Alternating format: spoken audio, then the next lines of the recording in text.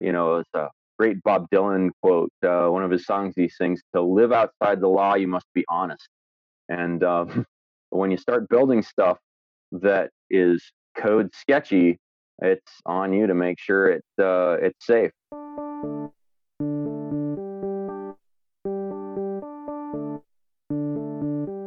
Welcome to the Tiny House Lifestyle Podcast, the show where you learn how to plan, build, and live the tiny lifestyle. I'm your host, Ethan Waldman, and this is episode 146 with Uncle Mud. Rocket mass heaters are a very popular DIY option in the cob, natural building, and permaculture worlds, but is only starting to get traction in the tiny house movement. Today, Chris McClellan, aka Uncle Mud, is here to explain how rocket mass heaters work, how to build one of your own, and most importantly, his design for a tiny rocket heater called the Cottage Rocket, which could be used in a tiny home. I hope you stick around for this really interesting and entertaining interview. I want to tell you about something that I think will be super helpful as you plan, design, and build your tiny house. Tiny House Decisions is the guide that I wish I had when I was building my tiny house. It comes in 3 different packages to help you on your unique tiny house journey. And if you're struggling to just figure out the systems for your tiny house, like how you're going to heat it, how you're going to plumb it, what construction technique are you going to use, like SIPs or stick framing or steel framing, Tiny House Decisions will take you through all these processes systematically and help you come up with a design that works for you. Right now, I'm offering 20% off any package of Tiny House Decisions. For listeners of the show, you can head over to thetinyhouse.net/THD to learn more and use the coupon code TINY at checkout for 20% off any package. Again, that's thetinyhouse.net/THD and use the coupon code TINY for 20% off.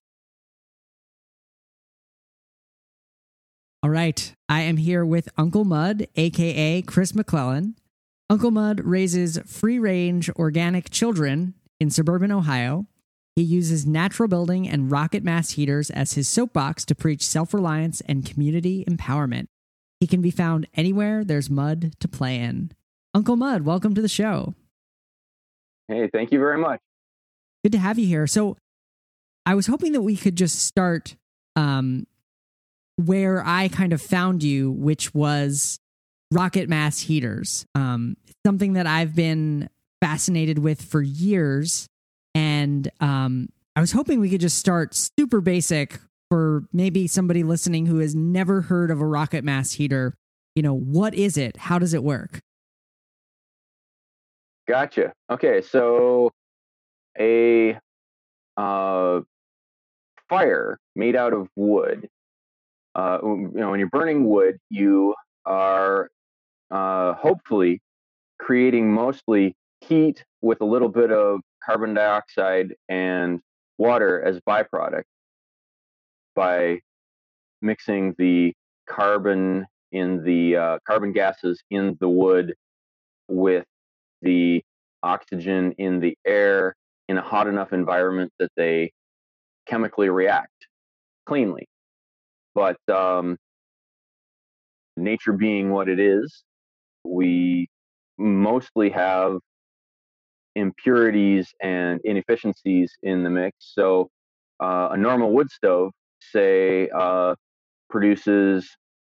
turns about 65% maximum of the heat energy in that wood into heat for your house.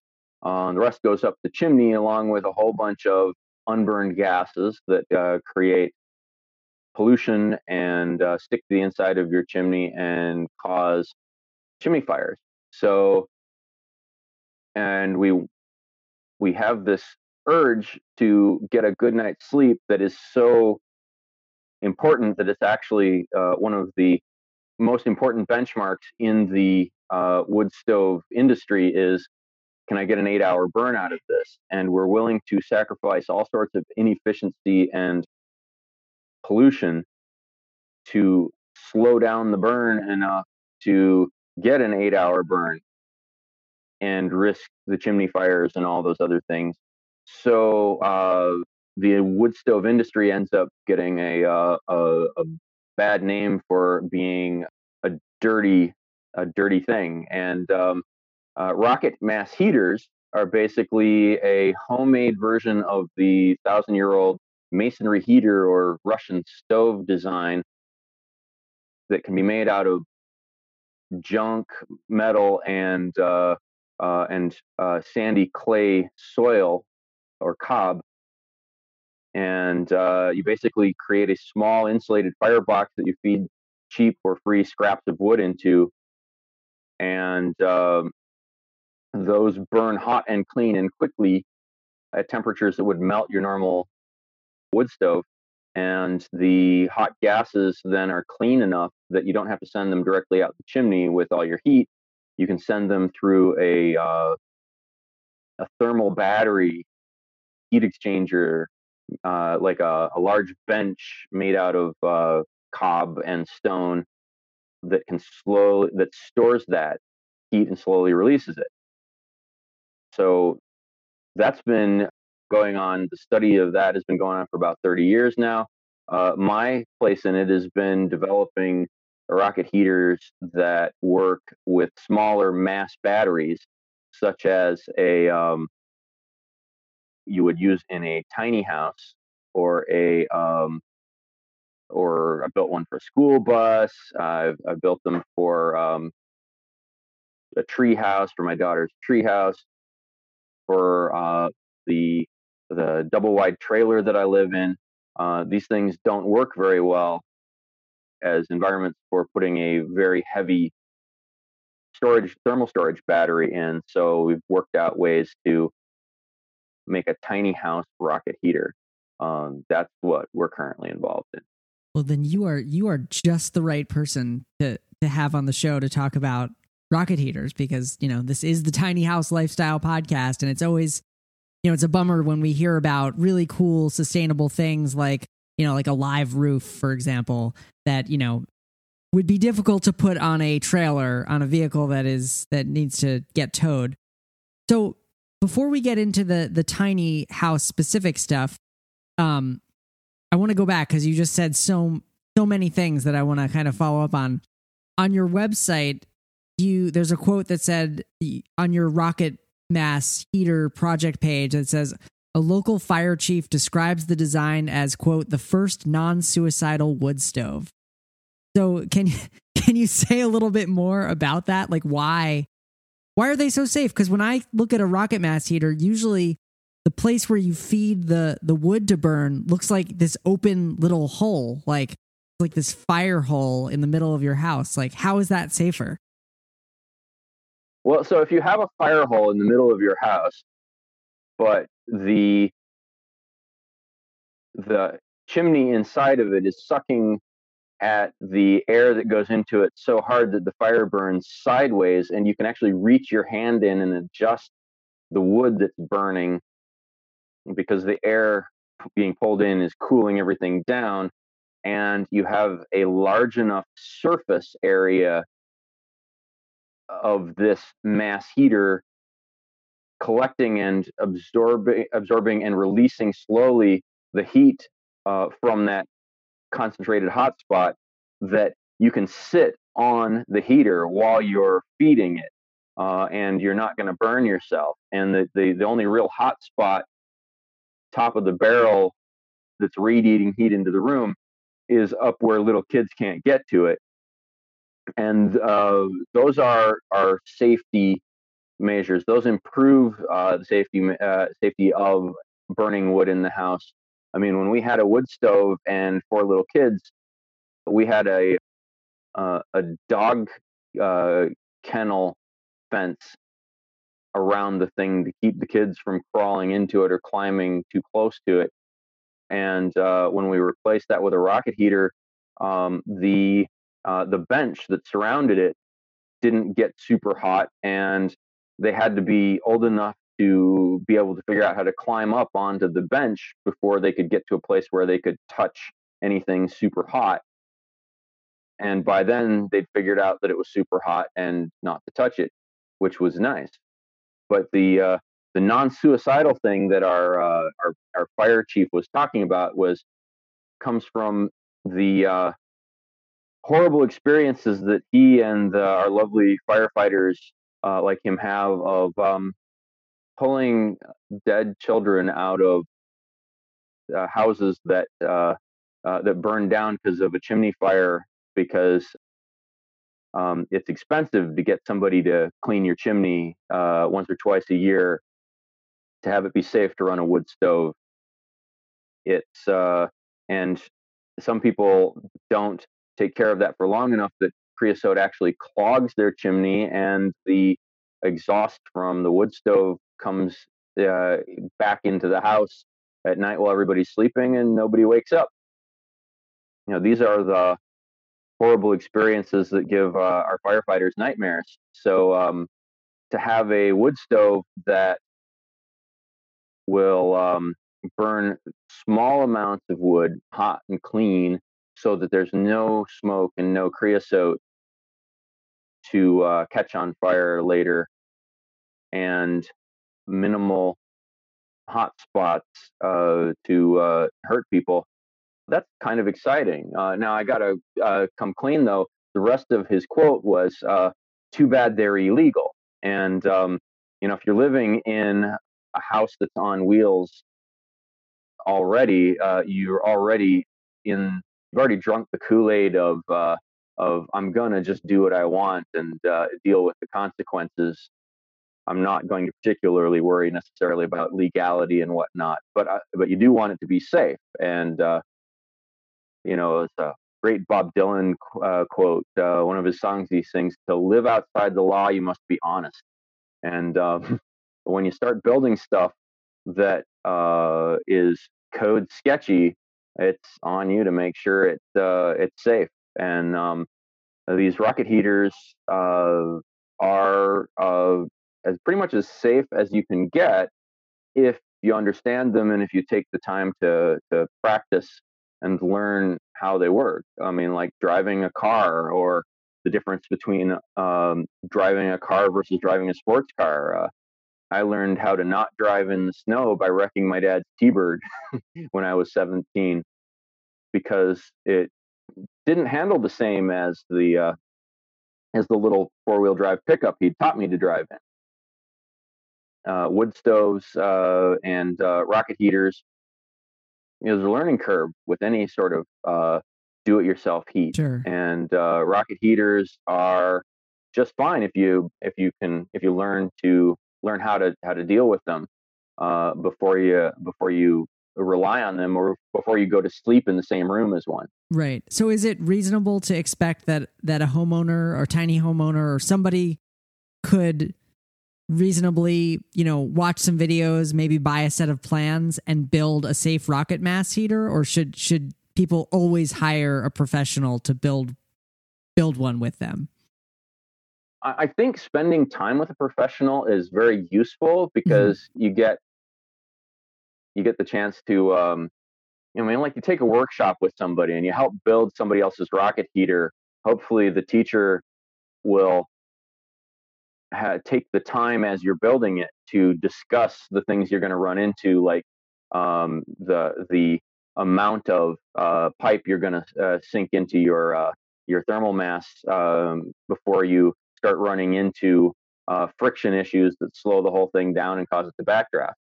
Hopefully you'll have a teacher who will share how exactly the fire works, so that you're not discovering it when you get a face full of smoke at your house for the first time. You're discovering it in the company of somebody who's watching out for you. But it is not impossible or even dumb to figure this out yourself. You just have to take more precautions. If you treat a rocket mass heater as an experimental device, you're going to be okay. And I'm not saying experimental in that we don't know how they work yet. We do know how they work. But experimental is in that I'm experimenting because I haven't done this yet. And the same as we would treat a car if we haven't learned to drive yet. So just like build a rocket heater in your driveway, and lay out all of the plumbing, and watch it work or not work, and get on the forums and discuss it with people and send them pictures, and let them tell you how dumb you are and all of the horrible things that come from using an online community. Just let it slide off, and somebody will teach you what they've learned already, and you can do the same for others later. But yeah, do it in a place that's safe. Build the thing outside first before you build it inside, and learn where the hot spots are and where the spots are where ash will get stuck and clog things up, and learn where the where the feed should be, so that you don't have to get up and to go over and put wood in it. And all of these things will make you much happier with the product when you finally stick it in your house. Is it something that you could build in your driveway and then move into your house? It always strikes me that these things must weigh like 1,000,000 pounds. Yes, a Cobb rocket mass heater, for the average, um, let's say 1,500, 2,000 square foot house, should weigh about 6 tons. But the core of it that is used, that is the part that you have to really get right, is a couple of 100 pounds of fire brick and cob and ceramic wool that you can build and then take apart and put in someplace else after you've got it figured out. And one of the lovely things about cob, for instance, is I can build something, and if it didn't work, I can break it apart and soak it in water, and now I have wet cob again that I can sculpt something else out of. Right. I can do that over and over. So it's not a matter of, do I build this and then have to figure out how to drag it inside. In fact, the cottage rockets that we've been designing are designed to actually be shippable. So a 50-gallon drum cottage rocket should weigh less than 150 pounds.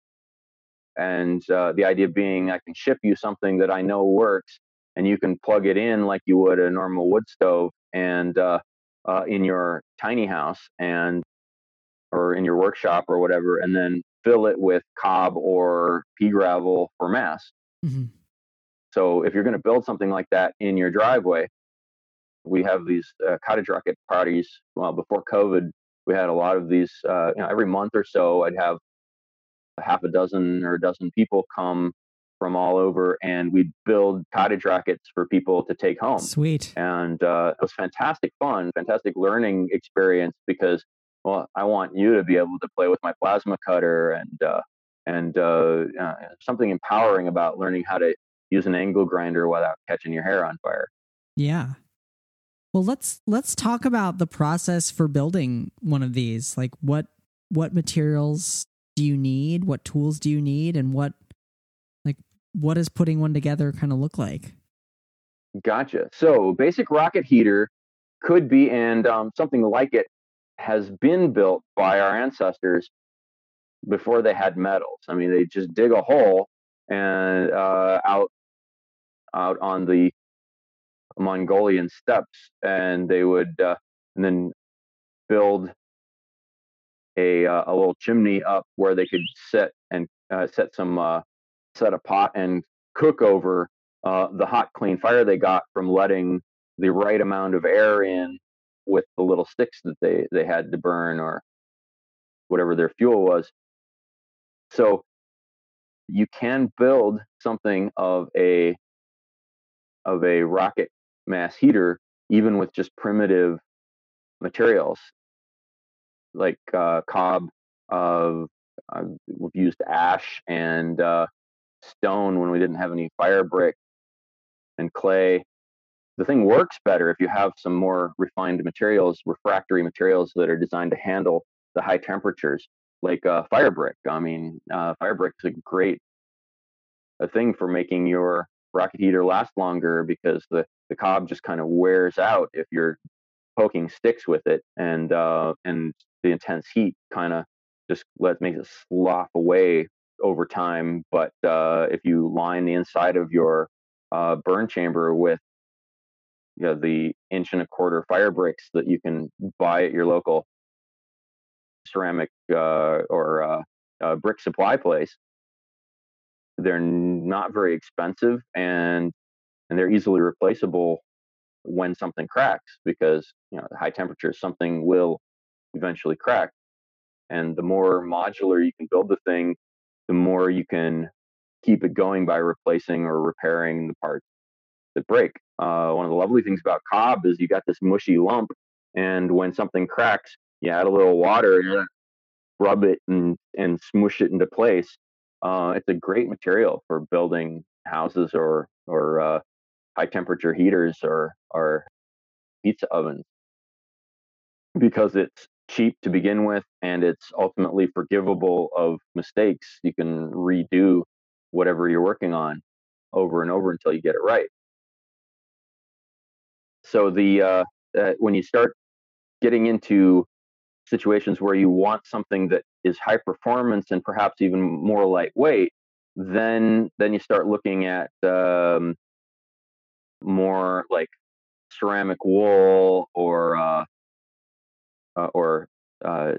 Duraboard, high temperature ceramic insulative board for kilns. Those are handy, especially if you're trying to squeeze this into a small space. One of the most important aspects of using a cottage rocket or using a rocket heater in a tiny enclosed space is that you don't have the luxury of lots of space between your heater and your wall. And you may look and say, well, I've got cement board up on this wall. This wall's not flammable, but the studs inside of it are flammable, and the wood siding on the other side of that wall is flammable. And if it gets hot enough, and if you can't see it, you can't tell that it's too hot, it will burst into flame eventually, even if it's not this week. So really, these some of these more expensive materials that are important are like the insulative materials or the sheet metal to create heat barriers that suck cool air in from down low and warm it and circulate it up into the room, instead of letting it sink into the walls where it might make things melt or catch on fire. Right. So do you sell plans for the cottage rocket? We do. We've backed off a little on that because there are issues with rocket heaters with legality, with the EPA tests, the tests that the United States Environmental Protection Agency uses to allow or disallow a wood burning heating appliance are based on batch heating. Like, you fill your wood stove with wood and you light it, and if it passed the EPA's test of having little enough particulate matter in its 2-hour burn, then they can go to the next step of getting their safety test, their UL test, to then market a wood stove. But a rocket heater doesn't have a batch to throw a 2-hour burn worth of fuel into. It has this little hole in the top that you drop little twigs in as you need more carbon to burn, and that doesn't fit the EPA testing protocols. We're working on that. In fact, there's a stove going up for approval right now. Liberator, so RocketHeater.com is a company out of Missouri that produces the Liberator rocket heater. That is the only one right now that's UL listed, so your insurance company will let you stick it in your house. It'll also burn pellets without electricity, which is kind of cool, and plug into a 12-foot thermal mass bench to store the heat instead of sending it all the extra heat up the chimney. That's a nice setup. And their second generation stove is going up right now for the EPA testing. And once they succeed, there will be a burn protocol that lets us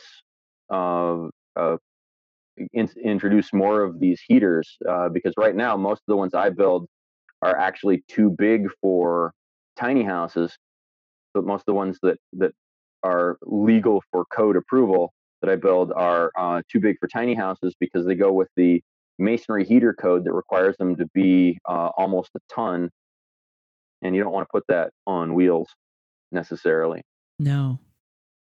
So with the cottage rocket, you mentioned that it's a lot lighter weight, and I was looking at some pictures on your website of them, and it looks like it's just the 50-gallon drum, and then that's it, or like that's the whole footprint of the cottage rocket.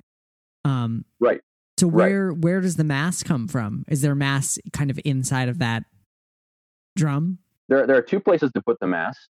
One is so on a normal rocket mass heater, your core where you do your burning plugs into a mass bench or a mass wall to store the heat in a big chunk of cob or brick or stone or whatever that slowly releases the heat.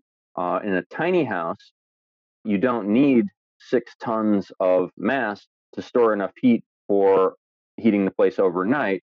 You don't have room for it either, and you might not even have room enough for a small bench. But cob, for instance, has a thermal density that allows heat to travel through at about 1 inch per hour.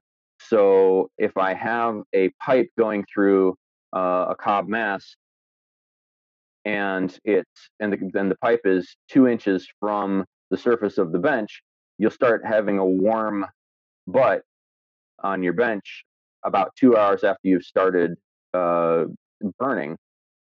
And if it's only 2 inches, you're going to have an overheated butt after you've been running this thing for about 4 hours. The cottage rocket design says, instead of giving me 6 tons of 100-degree or 110-degree mass, give me a quarter of a ton of 600-degree mass, because that mass is surrounding the small inside chimney inside around the core of the burner, where the temperatures are up around 1500 degrees. So you're getting a smaller piece of mass much hotter, and as long as it's big enough to still be radiating heat 8 hours later when you wake up, it's not going to work as well for a large house, but it is going to be enough heat that your tiny house it's enough heat storage that your tiny house doesn't get overheated right now while you're burning the wood, and then isn't super cold when you wake up in the morning. And that's really kind of what we're looking for a heater. There's a whole bunch of lovely little stoves for tiny houses. The Kodiak, or the Cube, or who's those guys that make the there's a tinywoodstoves.com. They have a line of them. Yeah, there's a whole bunch of those, and it's hard to get one to burn cleanly for 8 hours, but that's really what we want. We want to not have to get up in the middle of the night to feed this thing. So the cottage rocket is and some of them are $3,500, and I've had a wood stove that I had to feed 3 times in the night, and to me, if I have $3,500, I'm going to spend it to not have to get up 3 times in the night. Right. I think you're talking about the Kimberly and the Katydid. Thank you. Yes, I am. I keep forgetting their name. It's a very good stove, and it cost more than my daughter's entire house, by almost twice as much. And yeah, no, and it almost looks like a rocket stove. Like it is cylindrical, and I think that there is like a secondary combustion type thing that happens inside of there. It's a gasifier, yes. It's Gasifier, a very efficient and it's not cheap. So the cottage rockets that I build, you should be able to build one for yourself if you scrounge the materials. We've built them for $50 or less. More reasonable budget might be $400 in materials. The idea being to create something out of a 50-gallon or a 35-gallon drum, or a couple of them, that will heat your tiny house and still have some heat for you in the morning. The first one I built for my daughter's treehouse actually worked so well that we ended up putting it in our double wide instead of her treehouse, and heated the house with that for 3 years before we went and tried one of these other ones, just as we have been testing them to see how things work. We've got videos on our YouTube channel from running the Liberator. We've got them from running the Gamera rocket heaters from Romania, from Bulgaria. Sorry, those are fantastic heaters, and they've got a range of sizes to fit tiny houses and big houses. And we're running one right now. And sitting in my driveway is the second generation Liberator, getting ready to have an unboxing video this week. Nice. So we've been testing these things because we want to see what works and where it works, and what kind of mass it needs in order to still be warm in the morning and not get blasted out of heat when you're running it. Yeah. And so we've been actually going up to Paul Wheaton's place in Montana, building tiny house rocket heaters there for their little sheds that they rent out for events, and experimenting with some of his ideas as to how to build them and seeing what works and what doesn't, and learning a lot about how to heat small spaces without catching them on fire. That's good. Yeah. I'd like to tell you a little bit more about Tiny House Decisions, my signature guide, and the resource that I wish I had when I was building my tiny house. It starts with the big decisions, which is, should you build a tiny house yourself or with help? Is a pre-built shell a good idea? Is a house on wheels better than on the ground, and what works better for you? Deciding on the overall size, deciding on whether you should use custom plans or pre-made plans, different types of trailers, and more. Then in part 2, we get into the systems. So heat, water, showers, hot water, toilets, electrical, refrigeration, ventilation. And we're only 2/3 of the way through the book at this point. From systems, we go into construction decisions, talking about nails versus screws, SIPs versus stick framed versus advanced framing versus metal framing. We talk about how to construct a subfloor, sheathing, roofing materials, insulation, windows, flooring, kitchen. I know I'm just reading off the table of contents, but I just want to give you a sense of how comprehensive Tiny House Decisions is. It's a total of 170 pages. It contains tons of full color drawings, diagrams, and resources. And it really is the guide that I wish I had when I was building my tiny house. Right now, I'm offering 20% off any package of Tiny House Decisions using the coupon code TINY when you head over to thetinyhouse.net/THD. That's THD for Tiny House Decisions. Again, that's coupon code TINY when you check out at thetinyhouse.net/THD. One big question that's come up for me as we've talked and also from the videos that I've seen is, how do you deal with makeup air? Because I'm envisioning this fire that's really just sucking air through the feed tube.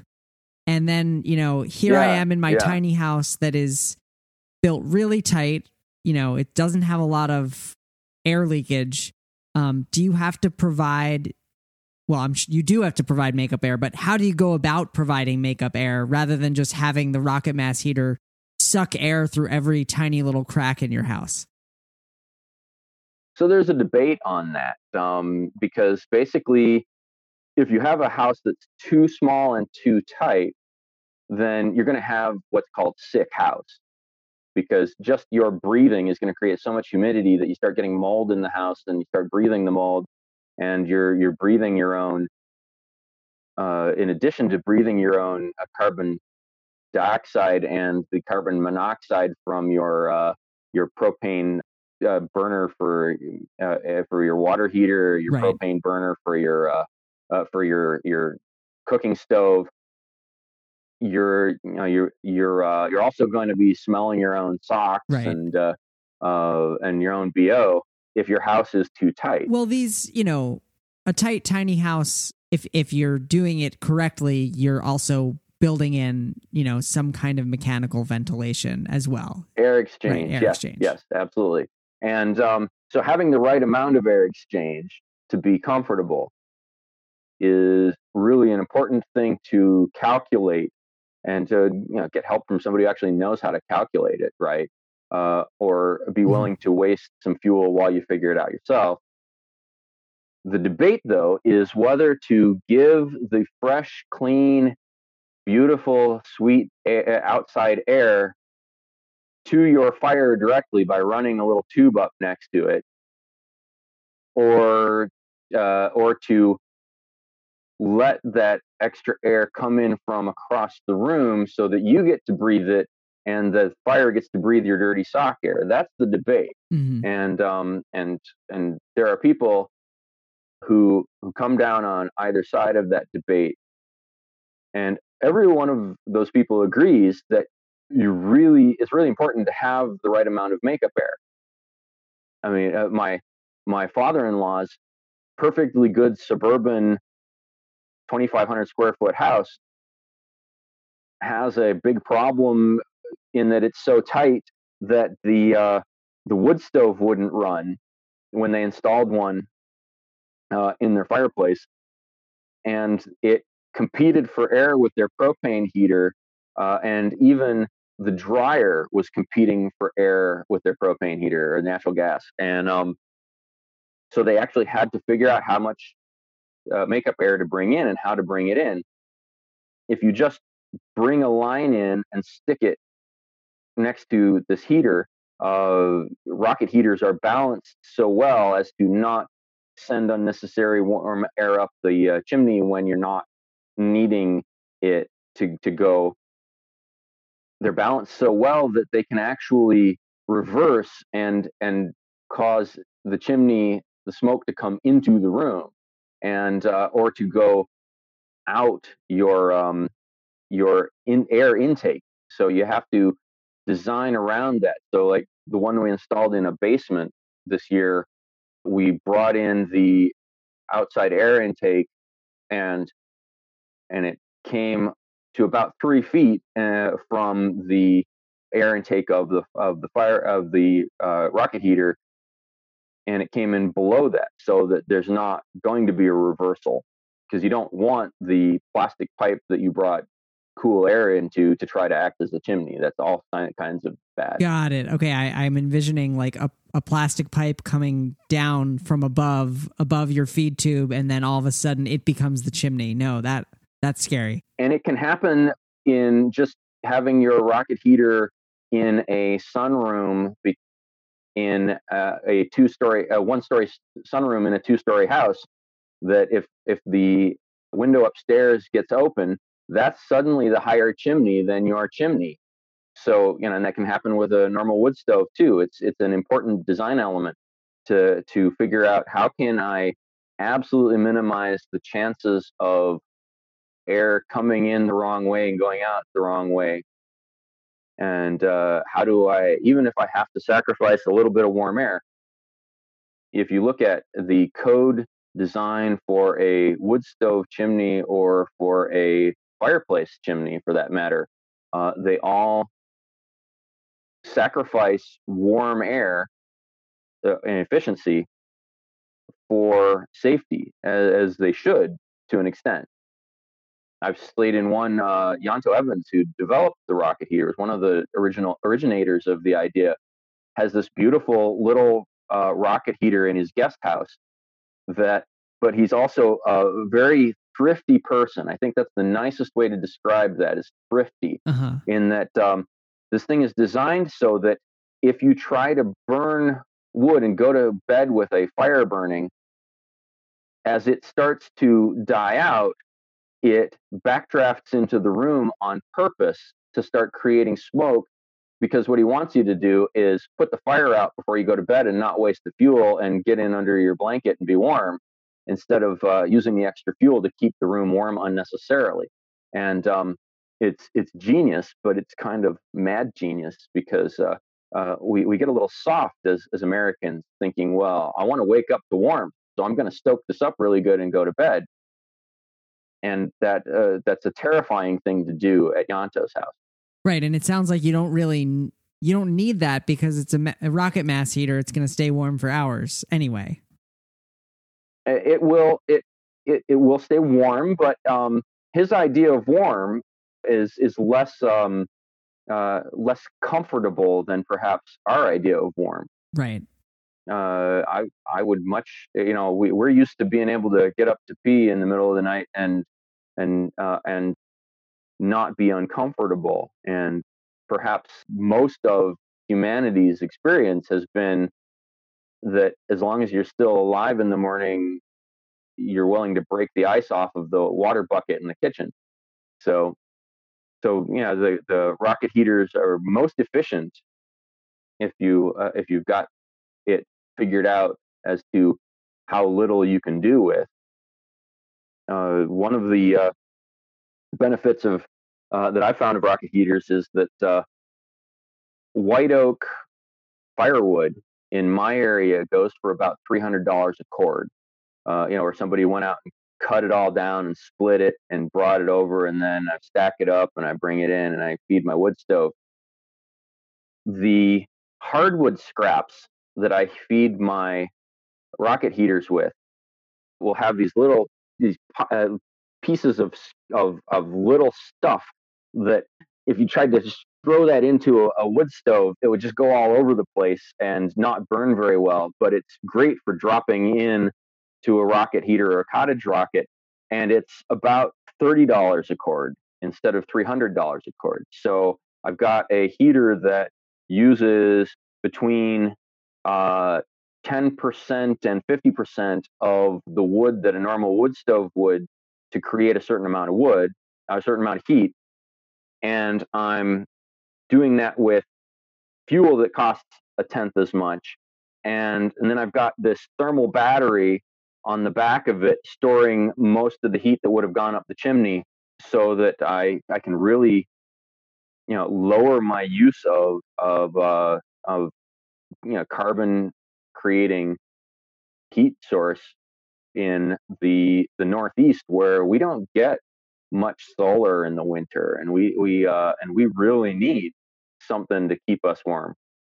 Yeah, and we have an abundance of trees, so it's a yes kind of a natural cycle. And an post-industrial scrap wood is a big resource where I live. All of the pallet cutoffs, yep. All of the hardwood flooring cutoffs from the manufacturer down the street from me. Instead of the $1,000 I was spending some months for propane with this house that I live in, I'm spending $100 a year for a dump truck full of hardwood scraps, kiln dried hardwood scraps from the mill down the street. And that stuff comes from the local forestry operations. Yep. So it's a lot less jet lag, if you will, than say bringing over fuel from the oil industry on the other side of the world. So that's kind of nice. It would be nice to have some more solar around here, but it's gray here, which is the price we pay for living someplace with a sixth of the world's fresh water coming through the Great Lakes. Yep. So I think that people are going to hear this, people who are maybe in the process of designing or building a tiny house right now, and they might be really keen to learn more and really get into rocket mass heaters. Where can people find you? And do you have any resources that you recommend for people who really want to learn more and maybe get their hands dirty building one of these things? Absolutely. The first thing I would say is, before you even look at my stuff or talk to me, insulate. it's hard to think of, well, how am I going to get more insulation into a tiny house that I might not want to give more than 3 inches to the wall cavity? But, and, or how do I do this? How do I forgive myself for using polyiso because it works so much better for my tiny house than straw bales that would take up half of my floor space and be too heavy to haul around in my on my trailer. We should wrestle with ourselves on these questions, but you can get the best insulation that's already been pulled off of the industrial roof that it was put in 10, 15 years ago for half the price of the new stuff. It's already off gassed. It's already been committed to creating the toxicity that it did in the world. Go ahead and use it again to get good insulation in your house to lessen your amount of carbon burn to be comfortable. But if you want to try to understand the things that you're working with, that's what Uncle Mud is about, is the encouraging people to get their hands muddy and learn what they need to learn and become aware of the amazing resources. Some of the best natural building science people in the world live right there next to you guys. The Ace McCarlton and Deborah Cusin wrote a great book on high efficiency natural building using carbon, using straw and blown in cellulose in buildings as a carbon sink, and also to avoid using foam, because the foam in a passive house that doesn't have a furnace actually creates more environmental damage than heating a normal stick-built house would take in it to heat the thing in its entire lifespan. You've already done more damage just making your foam super house. Wow. So before you've even moved in. But this is the type of calculation and work that our straw bale builders in the Northeast are doing, and Chris Magwood and Deidre McGowan and those amazing folks up in Canada, where it gets even colder, are figuring out these details. And some of them work over for tiny houses. I really like using straw clay in tiny houses that don't have to be on wheels, because it's cheap and it works, and the combination of thermal mass and insulation is comfortable, whereas maybe cob isn't going to be comfortable in our climate here. Patreon.com/Uncle Mud is my is my patrons only website, where I put extended technical video and resources like the development information on the cottage rocket as we're working on it, and the reports on experiments around that, like the the workshop rocket, which is basically a non-thermal mass version of that for heating your workshop, because your tools don't care what temperature it is, but you'd like to be warm within a couple of minutes of going in there, and then let the fire go out, and 20 minutes later it's cold in there. So what? But as long as you're tinkering around, you throw a couple of sticks in as you walk by. Workshop rocket works really well. The sauna rocket, the greenhouse rocket. These are some of the iterations we have on that. The YouTube channel for Uncle Mud has some great resources, because we do a lot of visiting people who are doing amazing things. I love visiting people who are smarter than me, because that's how I learn something, and I get to share that when maybe they're too busy being smarter than me to share it with the rest of us. So and we get to visit a lot of wonderful people doing amazing stuff, and we put that on our YouTube channel, and we try to get it on Facebook as best we can, answer questions that way. And I really like seeing what people are doing themselves when they post it. share it to our Uncle Mud page, because it means that they're actually paying attention both to what we're trying to say, and also to sharing it with the rest of us, because that, passing it around, getting some open source information out there is the only way we have to compete at all with a world that wants to sell you something everywhere you look.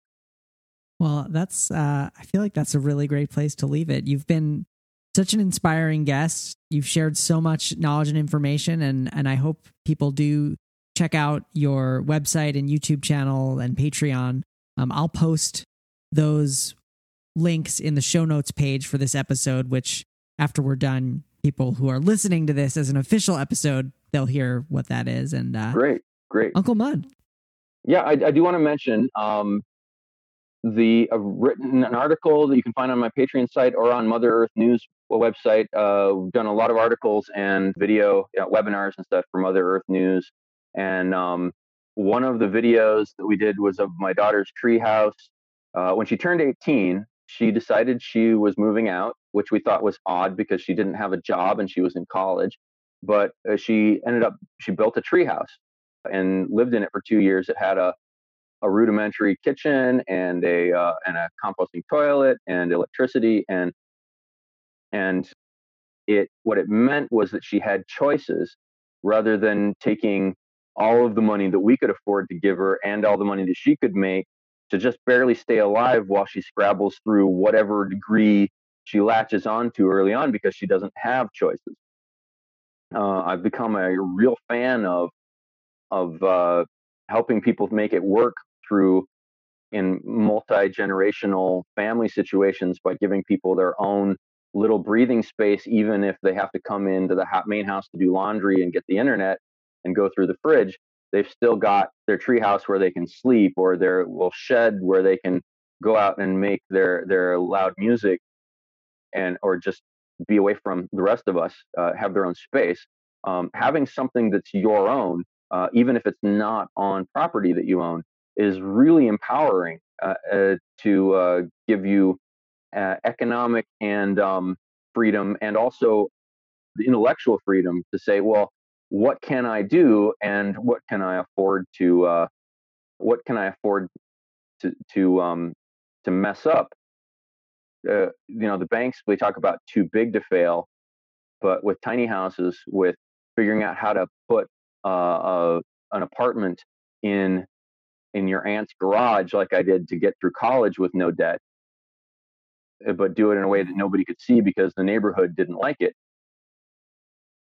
These type of things, even if you fail and it costs you a couple $100, or you have to move more quickly than you thought you could, find a way out and do something that you can afford to fail at, rather than being stuck, and that'll give you the tools to succeed more later as well. Awesome. Well, Uncle Mud, thank you so much for being a guest on the show today. This was awesome. Absolutely. It's good to meet you. I look forward to seeing more of your stuff too. Thank you so much to Uncle Mud for being a guest on the show today. You can find the show notes from today's episode, including images of Uncle Mud's cottage rocket, some embedded YouTube videos, and more at thetinyhouse.net/146. Again, that's thetinyhouse.net/146. Also, don't forget to check out Tiny House Decisions, the guide that I wish I had when I was building my tiny house. I'm offering 20% off any package right now at thetinyhouse.net/THD and use the coupon code TINY for 20% off. Again, that's thetinyhouse.net/THD, coupon code TINY for 20% off. Well, that's all for this week. I'm your host, Ethan Waldman, and I'll be back next week with another episode of the Tiny House Lifestyle Podcast.